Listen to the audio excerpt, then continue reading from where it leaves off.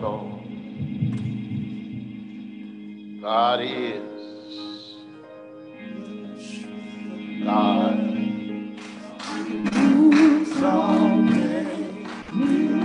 Come on now. Come on now. He promised.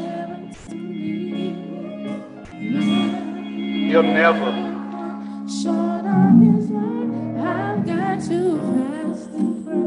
Y'all better let go.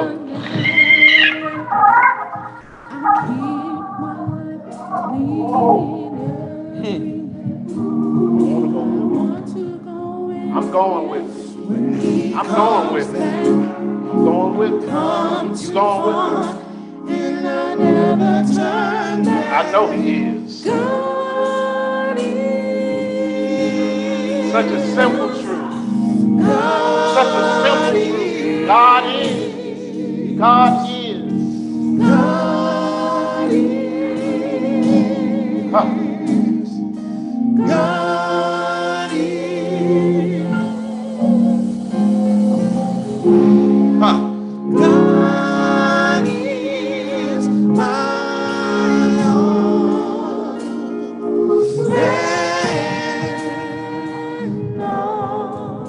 My Lord. Huh. There is something about music, lyrics, singing that can draw what's in you out. No matter how you try to contain it, at some point, it will loose the fetters that are holding your feelings. And you'll find yourself, if you're lucky, if you're fortunate, losing control. I wonder when was the last time you just lost control in the Lord? I wonder when was the last time you stopped trying to hold it all in, put everything in the box that you put it in. I wonder when was the last time you just used to sing a song called I Surrender All. I wonder when was the last time you surrendered everything. We live in such a box-making society. You can only act a certain way in certain places under certain circumstances. So much so that sometimes church don't even feel like church. But this is a hospital. And folk come in here hurt. And every now and then, if you walk through a real hospital, you'll pass a door and somebody's screaming. Well, that's how it ought to be in here, because I know some of y'all got some stuff going on that just makes you holler. You know, we got better help now. We can call online and talk to a therapist about what's going on, but truth of the matter is, in our community, we haven't always had access to resources like that. We haven't always been able to go see a counselor, see a psychiatrist or a psychologist about what was going on with us. In fact, we were so limited in where we could actually express ourselves that the only place we had where you could come and really express yourself was in the church. It was in the church that Mr. Andre could come after the toughest week he's ever had in his life. And Mr. Andre could just holler. How many of y'all know sometimes you just need to holler? You just need to scream. And you can scream in church and nobody think it's wrong. Nobody thinks something wrong with you. You can just holler. I tell you, church is better when folk just holler sometimes.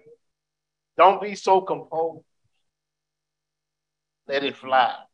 Let it loose. That song haunts me for 18 years from the very first day I got here. Installed. We've been singing God Is. And I love the iterations of it. I do. I love it. Because I can remember one of the first times that I heard it. Lord have mercy. Sandra Urquhart was playing husband was here singing the song. See, people in here don't even remember the Urquhart. And they were so invested in such big members of this church. And I can vividly see her playing and him singing that song long before written. T and D. And so I love that about God, that he just keeps on giving you new versions of the same classics. And there's nothing wrong with that. That's a beautiful, beautiful thing, because now I can't hear that song. At a certain point, I'm going to hear Annette with that really, really high soprano voice singing that part. I mean, that's just the way it is, and I'm thankful for that. Get you some memories like that, because I can sit at home by myself and preach to myself if I simply say, God is. We can have church all along. I want to share something with you before I step into this next sermon in the series. I know we're running over today, but that's all right. It's just called church. Since I was injured in the fall of February, I've had kind of a goal to be able to be mobile enough to be able to make an event that happened this month. Last week, as a matter of fact. I've been fairly active for a while now in the American Bar Association and have been a part of a particular conference called the Specialized Judges Conference. In the judicial division of the American Bar Association, there are different conferences: federal judges, administrative law judges, state trial court judges, and then there's a group called the Specialized Judges that encompasses municipal court judges, which I am, probate judge, tribal, military. At any rate, been winding my way through each year progressively in different leadership roles, but I was due by calendar and by activity this August to become the chairperson of that conference. And so it was important to me to be able to get to Chicago for that conference this year. It was in Chicago, and glory be to God.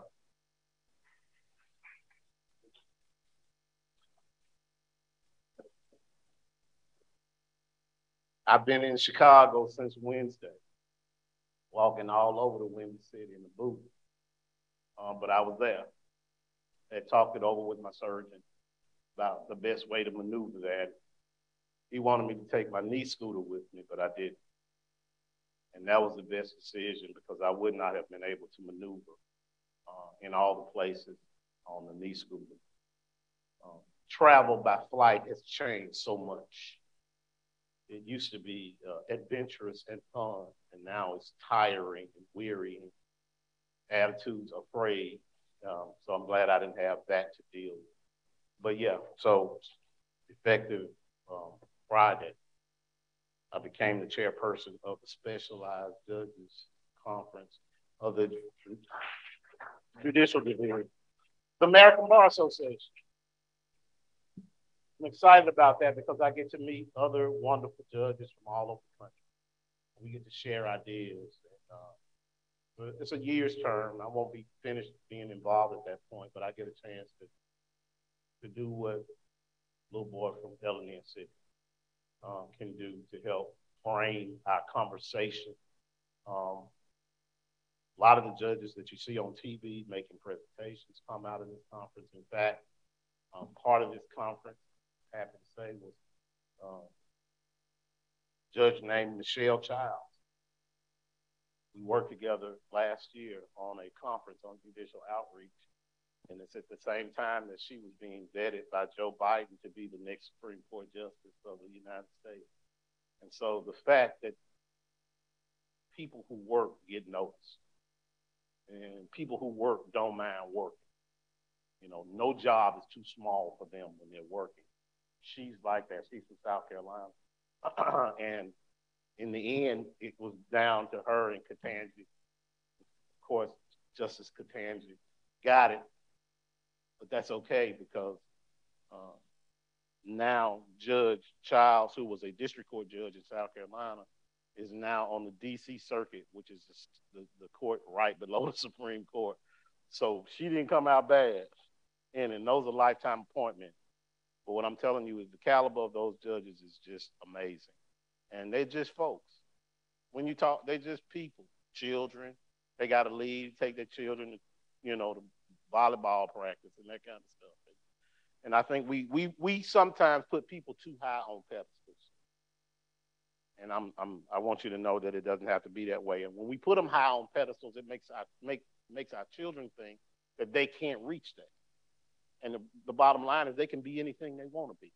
As long as they're willing to work hard and apply themselves, make good choices, then they can rise to whatever heights the Lord allows them to climb to. And so I want to share that with you. We started a sermon series a couple of weeks ago called Knowing God. Knowing God. Yeah. We sing the song, God is, but the obvious question we have to ask ourselves, God is what? What is he? And the only way we can know who God is as he reveals himself to us. And he has done so in numerous ways. Throughout the Bible, he's shown us in various ways who he is. And studying his characteristics gives us a clue in how we can approach him and deal with him, because he's done it to other people. And I'm a firm believer that what he's done for other folk, he can do for me too. He will under the right circumstances. And I know this, he'll do it for you too. And in Exodus chapter 3, we see the revelation of God in a new way, one that has never happened before. And he is dealing with one of the patriarchs, the most well-known people in the Bible, people who are not even Christians have heard about this man and the stories that come about from his life, but they may not know all the details of it. I'm talking about Moses. People know the name Moses, and they speak about him. Moses got to know God in a special and unique way. And it's because of the mission that God had for him. And so in chapter 3 of Exodus, verse 14, I want to lift this up for you. Moses and the Lord are speaking. And it reads, God said to Moses, I am who I am. This is what you are to say to the Israelites. I am has sent me to you. Now, let me see if I can put that into some perspective so you understand exactly what has happened in the conversation. Look at this now. Moses is having a conversation with God. Kaylin, you can talk to God, all right? You can talk to God, and God will talk to you. I want you to understand this. Now, it may not be under the same circumstances that Moses had, but that's what we call prayer, talking to God. And you build your relationship so that you know when it's God talking back to you. Make sure you understand, though, who you're talking to. Because talking to God ain't like talking to your sister or your mom and dad. He is, of course, God. And that's one of the problems we have today. We want to be too common with God. Yeah, too common. In the Old Testament, if you did something in somebody's name or you called upon an individual's name, that was a serious matter. Serious matter. You did something in the name of, you need to make very sure you have the authority to do that. or else you'll have problems.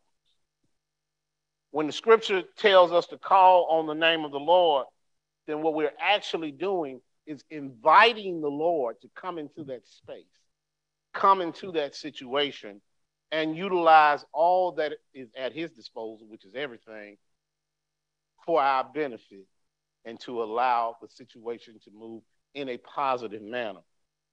We read in Genesis chapter 4 and verse 26 that it wasn't long after the creation of the earth and mankind that people started to, watch this, call on the name of the Lord. In other words, they realized that in this whole process of living, there are certain things that we can't do by ourselves, and we need help.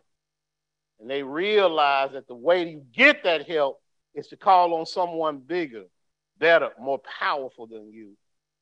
And the one they called on made sense, didn't it? Since they were intimately involved with him, was the name of the Lord.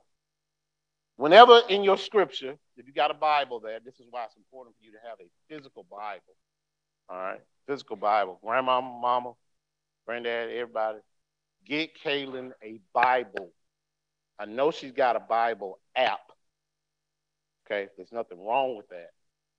She can take that with her anywhere. But a physical Bible will help her.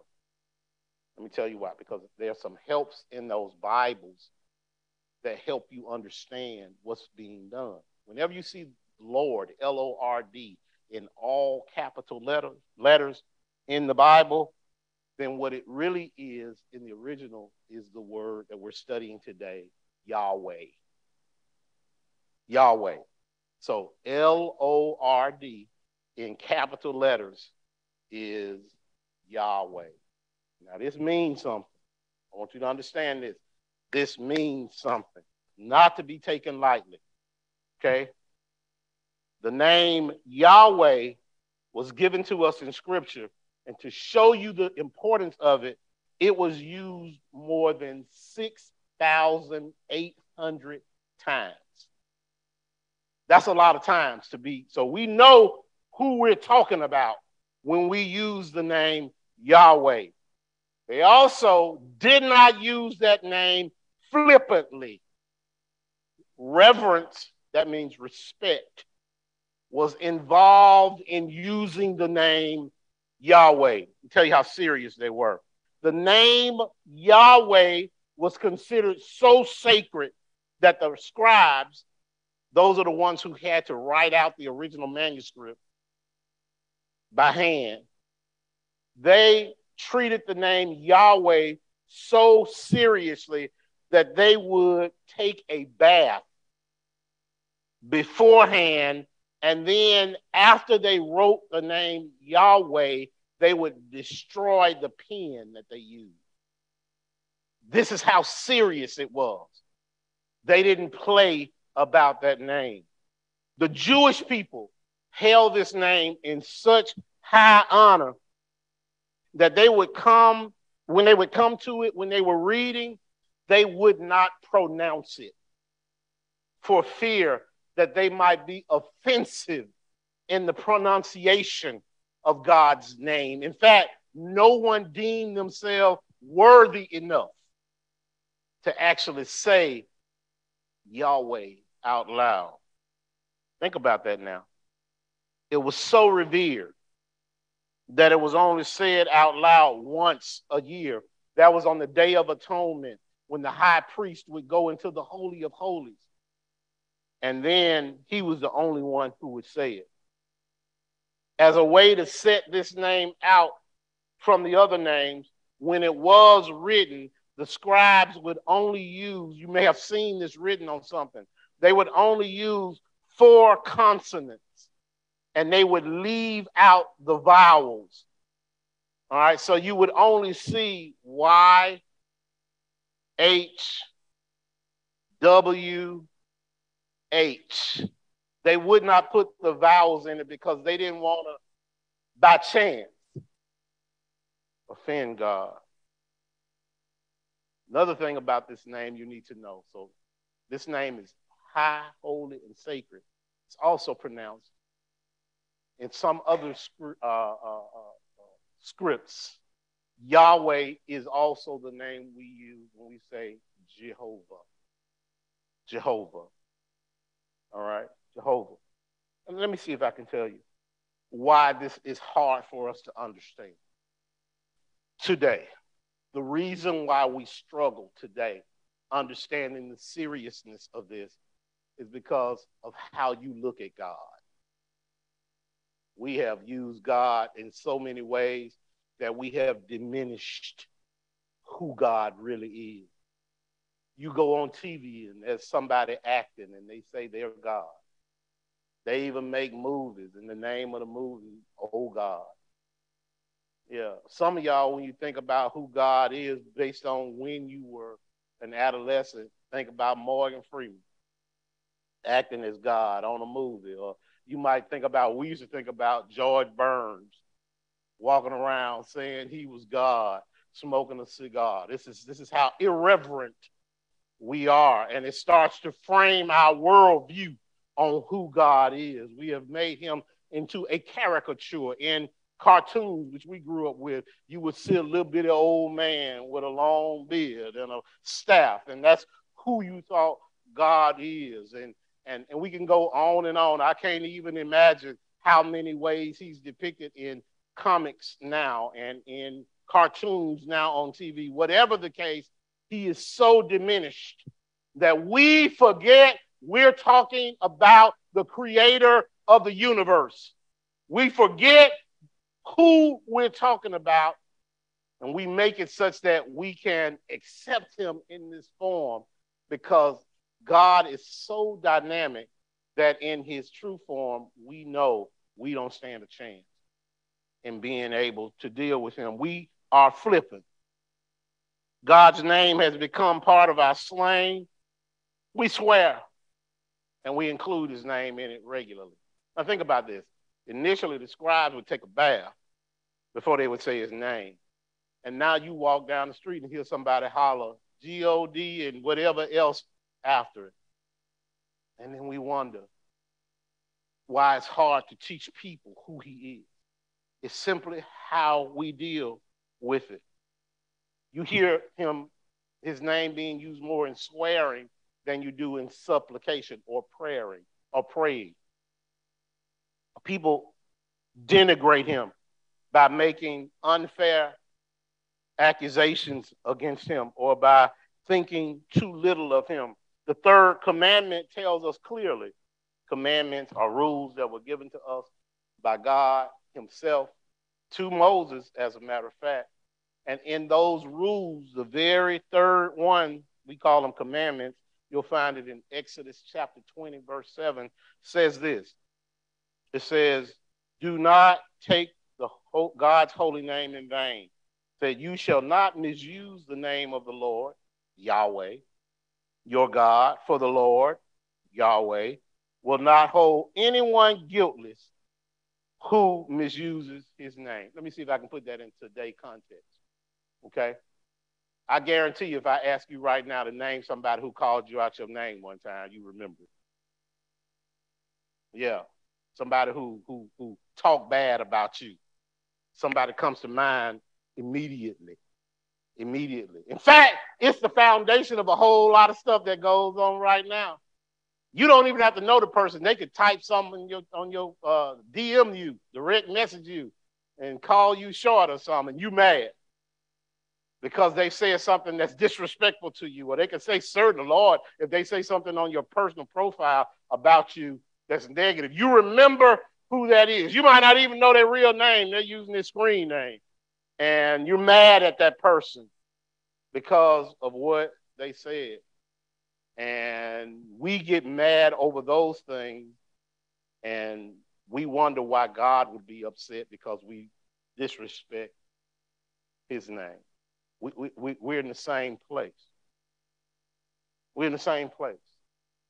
I always jokingly say, you may have heard me allude to it, that I know there's a problem when somebody calls me short, all right? But really, that's only half true because I know if they're calling me short, something comes after short that's going to be really, really negative. And that's the problem. And so my bailiffs know I say that all the time when I've had to put somebody in custody or whatever. And when they come back, I'll ask the bailiff, did he call me short? And they'll say, oh, yeah. Oh, yeah. He called you short. We're told not to take the Lord's name in vain. But what I want to advise you to do today is get God out of this box you got him in. All right? We got him in a box. And the box is so small. You can't put God in a box. And yet, by our mind's eye, that's the only way we can deal with him. Because he is so immense in who he is.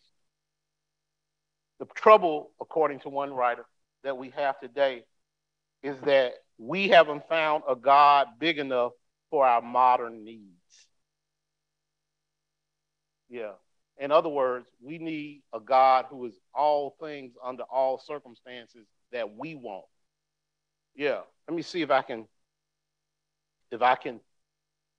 bring you a modern way of looking at him.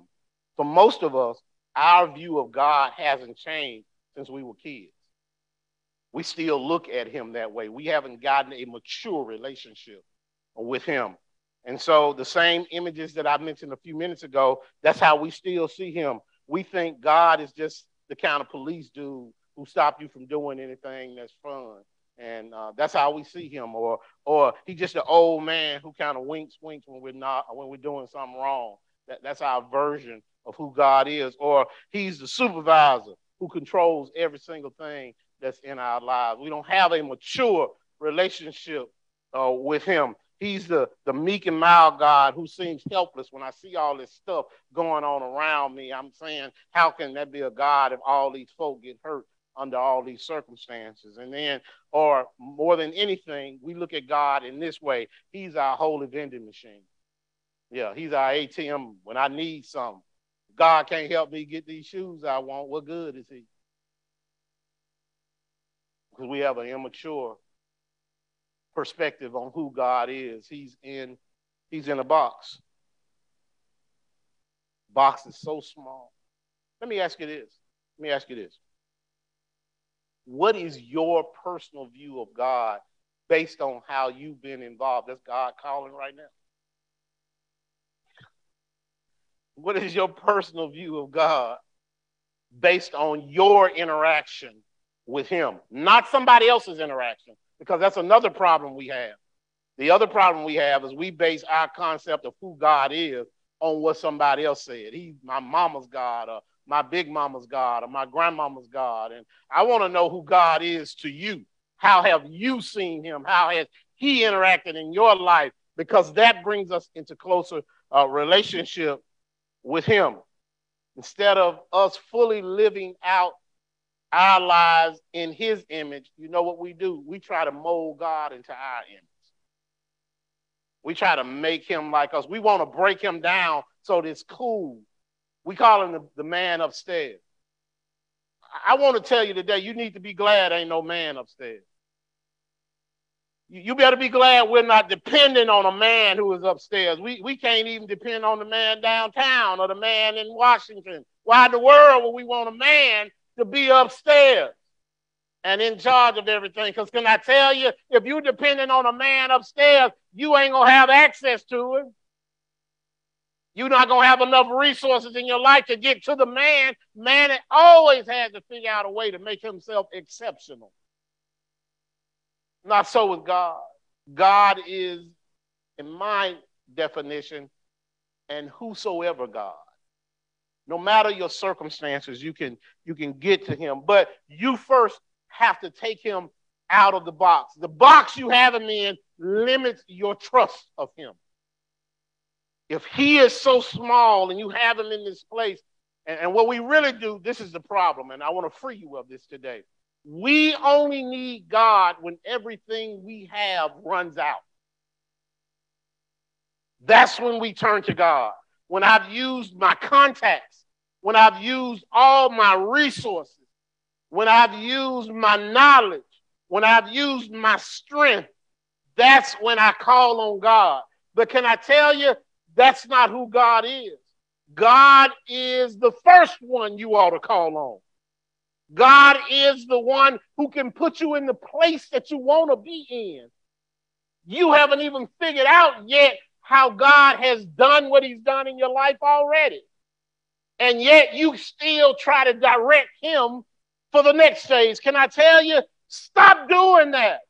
Let God have his way and let him direct you in the way he would have you to go, because he'll blow your mind. He will absolutely blow your mind. You'll find yourself, those of you who find yourself eminently unqualified to do something, you'll find yourself in a job that if you tell the truth, you knew you weren't qualified to do it. You knew you weren't the one that should have gotten a call that said you're hired, and yet God has gotten you in that space, and guess what? You're being successful in it, not because you know enough, because you trust enough. He's leading you to the folk who can help you do better in it. I know I got some folks right now drawing retirement checks on some jobs they knew they weren't qualified for. And God let you work the job all your life. Not only that, you were successful time and time again, and you knew you didn't know what you were doing. Oh, y'all know what I'm talking about. You know what I'm talking about. The biggest part is showing up every day and saying, Lord, have your way. Show me what to do today. And at the end of the day, you need to have sense enough to say, thank you, Lord, for helping me to dance through this circumstance that I didn't know. I didn't know. I've had folk hug me after hearings in court when I had no idea what to do for them, because I got out of the way. I got out of the way and I simply listened. And with me and the Lord, we were able to figure out something to help them. Because when you listen, then God can whisper things in your ear that nobody else can hear. That's who he is. But you got to get him out of the box. If you leave him in the box, my problem with that is you're going to leave home one day and you're going to leave him on the box at the house. You're going to find yourself out in the world needing him, but he's in the box at the house. Yeah, you got to have a portable God, one who's with you under every circumstance. And you ain't got to tell everybody. You ain't got to wear no "What Would Jesus Do" band for them to know. No. You don't have to wear a cross so they know. Yeah, God knows you're his. And he knows you're his responsibility. And because he knows you're his responsibility, he's going to look out for you anyway. Anybody in here ever had a child in school and one day, just by chance, you went to the school to see what the child was doing? You didn't tell them. You were coming. Yeah, and you got in a place where you could watch your child away from them seeing you. Because you know as soon as they see you, the dynamic changes. Yeah, they start acting like my mama here. My daddy here. And so you change the circumstance when they know you're there. But the truth of the matter is God is always watching us. He always knows where we are. You ought to act and walk like God is paying attention to every single thing you do. And when you do that, you'll conform your behavior as if you know God is watching you. You'll conform your conversation because you know God is watching you. Moses is on the mountain moping around. He's in witness protection. Yeah. Moses is in witness protection because he killed a man in Egypt, a man who was trying to kill a Hebrew. Moses had finally come to himself. He had been to a rally and he realized Hebrew lives matter. All right. He was walking around with a t-shirt on and he saw somebody mistreating a Hebrew. And he said, even though I grew up in Pharaoh's house, I can't stand back and watch you mistreat my brothers no more. And so this man was beating a Hebrew and Moses intervened. And in intervening, he ended up killing an Egyptian. Capital punishment was due on that. It didn't matter that Moses grew up in Pharaoh's house. The only word that came out was Moses killed an Egyptian. So Moses got out of town. He ran out into the desert of Midian, and there he met a woman. And the Bible says that Moses ended up marrying this woman. Zipporah was her name. Ended up marrying her and working for her father, whose name was Jethro. Jethro had a large estate. So Moses was there, but he was really, come on now, let's put some today context in this. He was really a fugitive from justice. He was a fugitive from justice. He knew that if he went back to Egypt, they were going to arrest him and put him in front of Pharaoh. And so that's why I say he was in witness protection. All right? But you can't hide from God. You can still hide from Pharaoh, but you can't hide from God.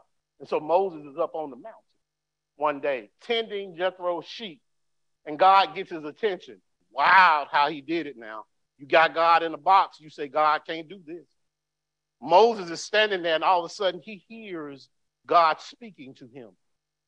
And he looks, and the way God is speaking to him, this is crazy. You say, this can't happen. There's a bush, and the bush is on fire. The only problem is, even though the bush is on fire, it's not burning up. It's just on fire. The leaves are still the same. The wood in it still the same. You don't smell any smoke because smoke is a byproduct of the scientific process that happens when something is burning up. But I just told you, it wasn't burning up. It was just on fire. You didn't even hear crackling because crackling is also one of those products that happens when it's burning up. It didn't burn up, but it was on fire. Anybody in here ever been on fire and didn't burn up? God will set a fire on you. Yeah, Jeremiah knew something about it. God told him to preach. He wouldn't go preach. So God put a fire in him, but he didn't burn him up. And Jeremiah told us he had a fire in him because he said it's like fire shut up in my bones. I got to go talk about this to somebody. And the only way he was able to quench that fire was by talking about the word of God. And as he did, it's almost like he was extinguishing the fire that was burning in him. Only problem is that fire burned in him the rest of his life. I know what that feels like. When you got to say something, and if you don't say something, it's almost like you're going to burn up inside. Moses asked the Lord in the conversation, what you want me to do? He said, Moses, I'm going to send you out of witness protection down to Pharaoh, and I want you to go confront Pharaoh and tell him that I've heard, this is important. God said, I've heard the cries of my people, and I'm sending you to set them free. What does this tell us about this Yahweh? That he's heard the cries of his people. Well, first of all, it tells you that he's personal. He cares about us. He cares about us. It's personal. He's listening to us. You might not, look, think about all the prayers of all the oppressed people in Egypt who were saying, help us. This is too hard. God didn't answer them directly, Shelby, but he was answering them by sending them relief. You pray, he might not send you a direct message, but he hears you. And relief can come because he's making a way for your situation. He doesn't always have to answer you directly to bless you. And that's the circumstance we find right now. He's personal. Not only is he personal, he's present in our lives. Even though we think of him as high, lifted up in some celestial plane somewhere, I'm amazed that this same God knew exactly what was happening in Egypt. He knew it. He's present in our circumstances. He knows what's going on with you. Guess what? God getting ready to go back to school too. He's already there. He's already moved into your dorm. Yeah, he already knows what's going to happen in all of the cafeterias. He already knows what he does not like, though, is when everybody comes into the caf for him to have to sit by himself. He doesn't like that. He likes to be invited into the conversation. And it's okay. You can bring him into your conversation. In fact, you can say, Lord, thank you for this food you've given to me. That makes him know he's welcome. You can go to your house, and you don't have to sit him in the Bible, in the living room, under the table with the plastic still on it. You can bring him out and let everybody know that comes in there that that's for me and my house. We serve the Lord, not just in the Bible, but in what we do. You can let them know this is a place where God is welcome. He's welcome in all our conversations. We thank him for everything that's going on in our house. This is how you can welcome him into your home. And it's good because he's present. in your life, he's present. There's nothing worse than the feeling of being alone. There's nothing worse. But if you have the Lord in your life, you're never really alone. He's always with you. The absurdity of what God is saying to Moses is that Moses reacts the same way you or I would react. All right? If I told you right now, David, go down and tell Sheriff Mark Petway to let all the folk out of jail. Go down there. Tell Mark, let my people go. What in the world do you think Mark is going to do when you say that? He's going to do what you just did. He's going to laugh. And that's what Moses said. When I go and tell Pharaoh, let the Hebrew people go, we're talking about 3-4 million people. We're talking about the economic engine of Egypt. We're talking that if Pharaoh lets all the Hebrew people go, his free labor force leaves with them. The whole country is destroyed by letting all the Hebrew people go. And Pharaoh is going to look at Moses and as if he's out of his mind. And so Moses has the same response. And it's weird, Theophil, because he's standing there listening and looking at this bush that's burning. And he says, well, who am I going to tell them?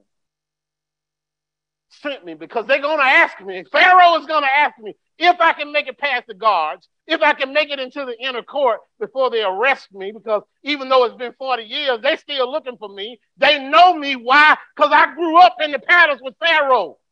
Pharaoh knows me on sight, so if I can make it in there to him, what am I going to tell him when it comes to who sent me? And that's when you get this statement. First of all, God almost sounded like he was offended, but that's a human trait.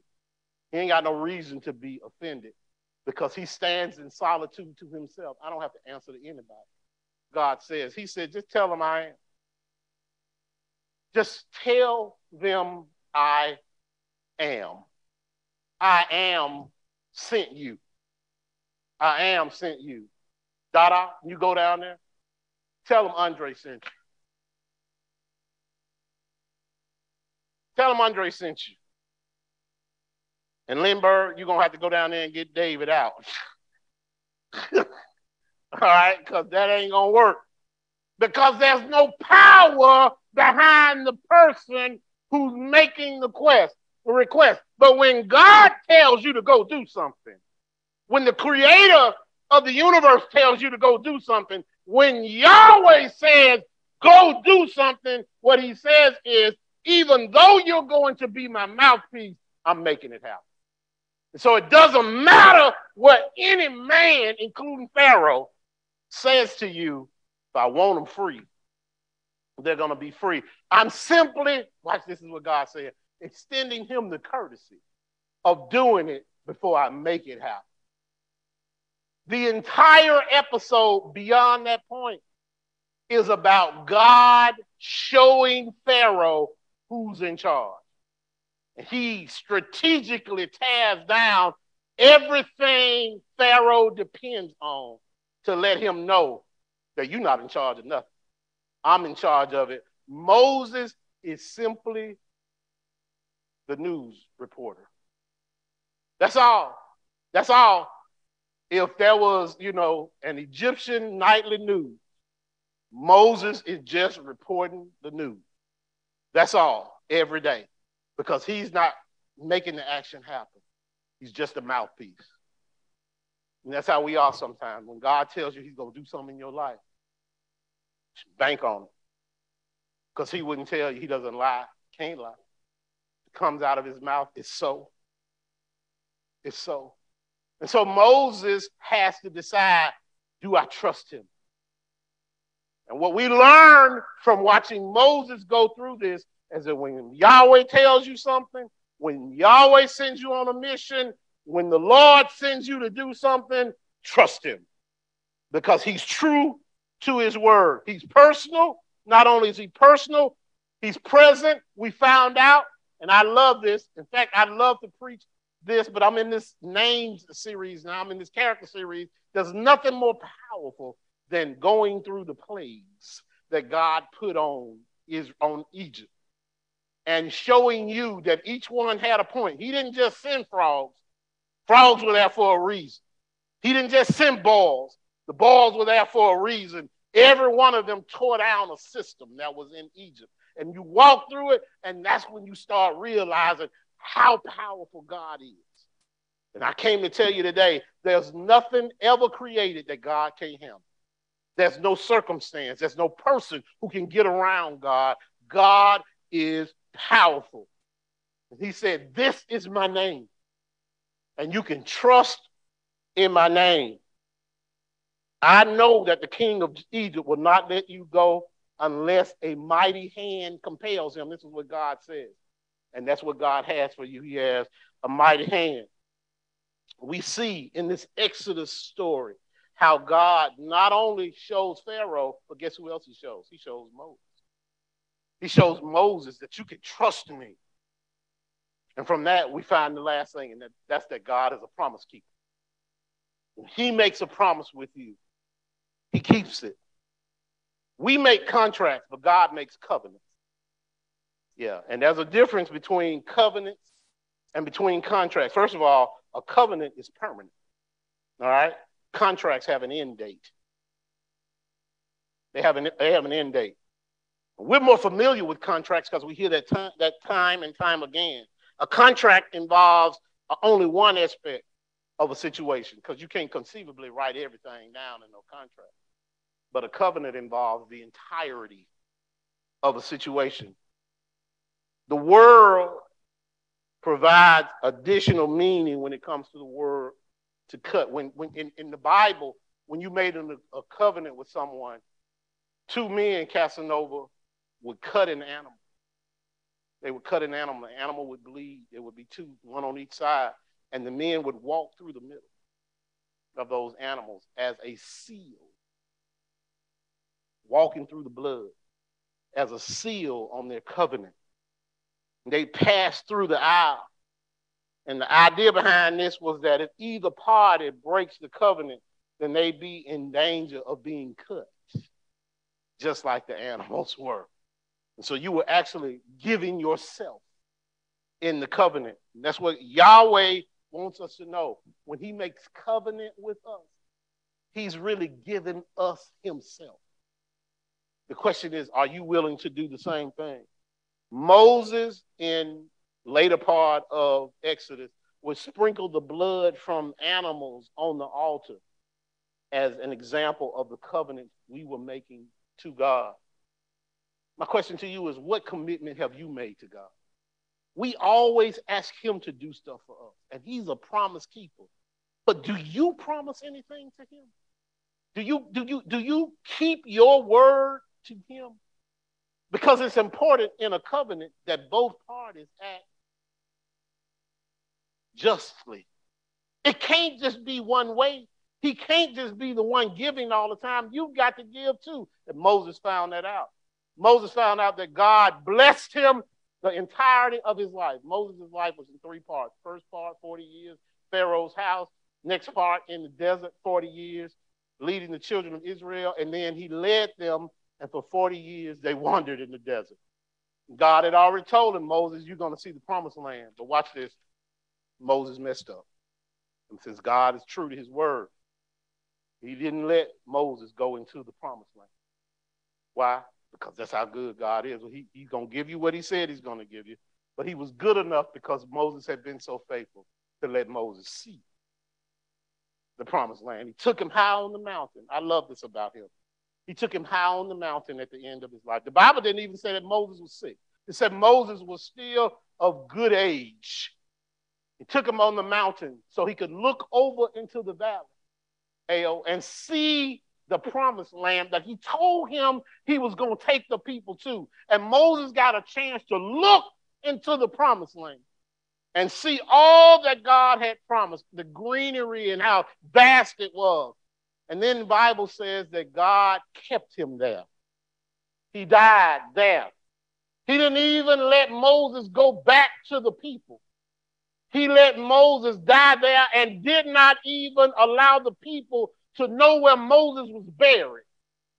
The reason he didn't let them know where he was buried is because they would have made a shrine out of his tombstone. They would have made a track to where Moses was. And what God wanted the folk to know is it wasn't Moses. Moses was the mouthpiece. It was me doing this. Some of us are still standing at graves mourning mama when mama trusted in the Lord to take care of you. I know this. I know this. I've had to divorce myself of that process of just standing there weeping because mama is with the Lord. Why am I in Zion Memorial? Why? Some of you need to get God out of that box and know that the same one that kept your mama can keep you and take good care of you.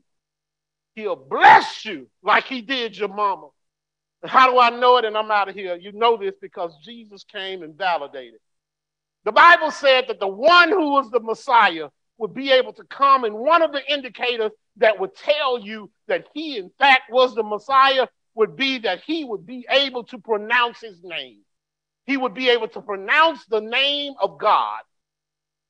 And Jesus came in and made sure that everybody knew. Now, I told you how reverent Yahweh was. I told you everything they did to make sure that they didn't have a problem in pronouncing it. They just didn't pronounce it. But here comes Jesus. And Jesus wants to make everybody know that I was sent here by my Father to do my Father's work.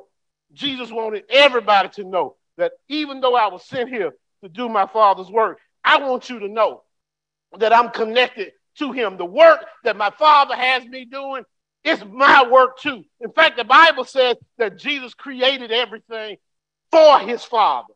And so when you're looking at me, Jesus said, you're looking at the Father. Now, you know that blows folks' mind because you got to be out of your mind by saying you're God too. But Jesus wouldn't stop there. He gave them 8 instances where they didn't have any doubt that he was claiming that he was, in fact, God. I know you've heard it before. You probably didn't pay any attention to it. But the story behind him saying this is Jesus is tying himself right back to God when he tells everybody that I am the bread of life.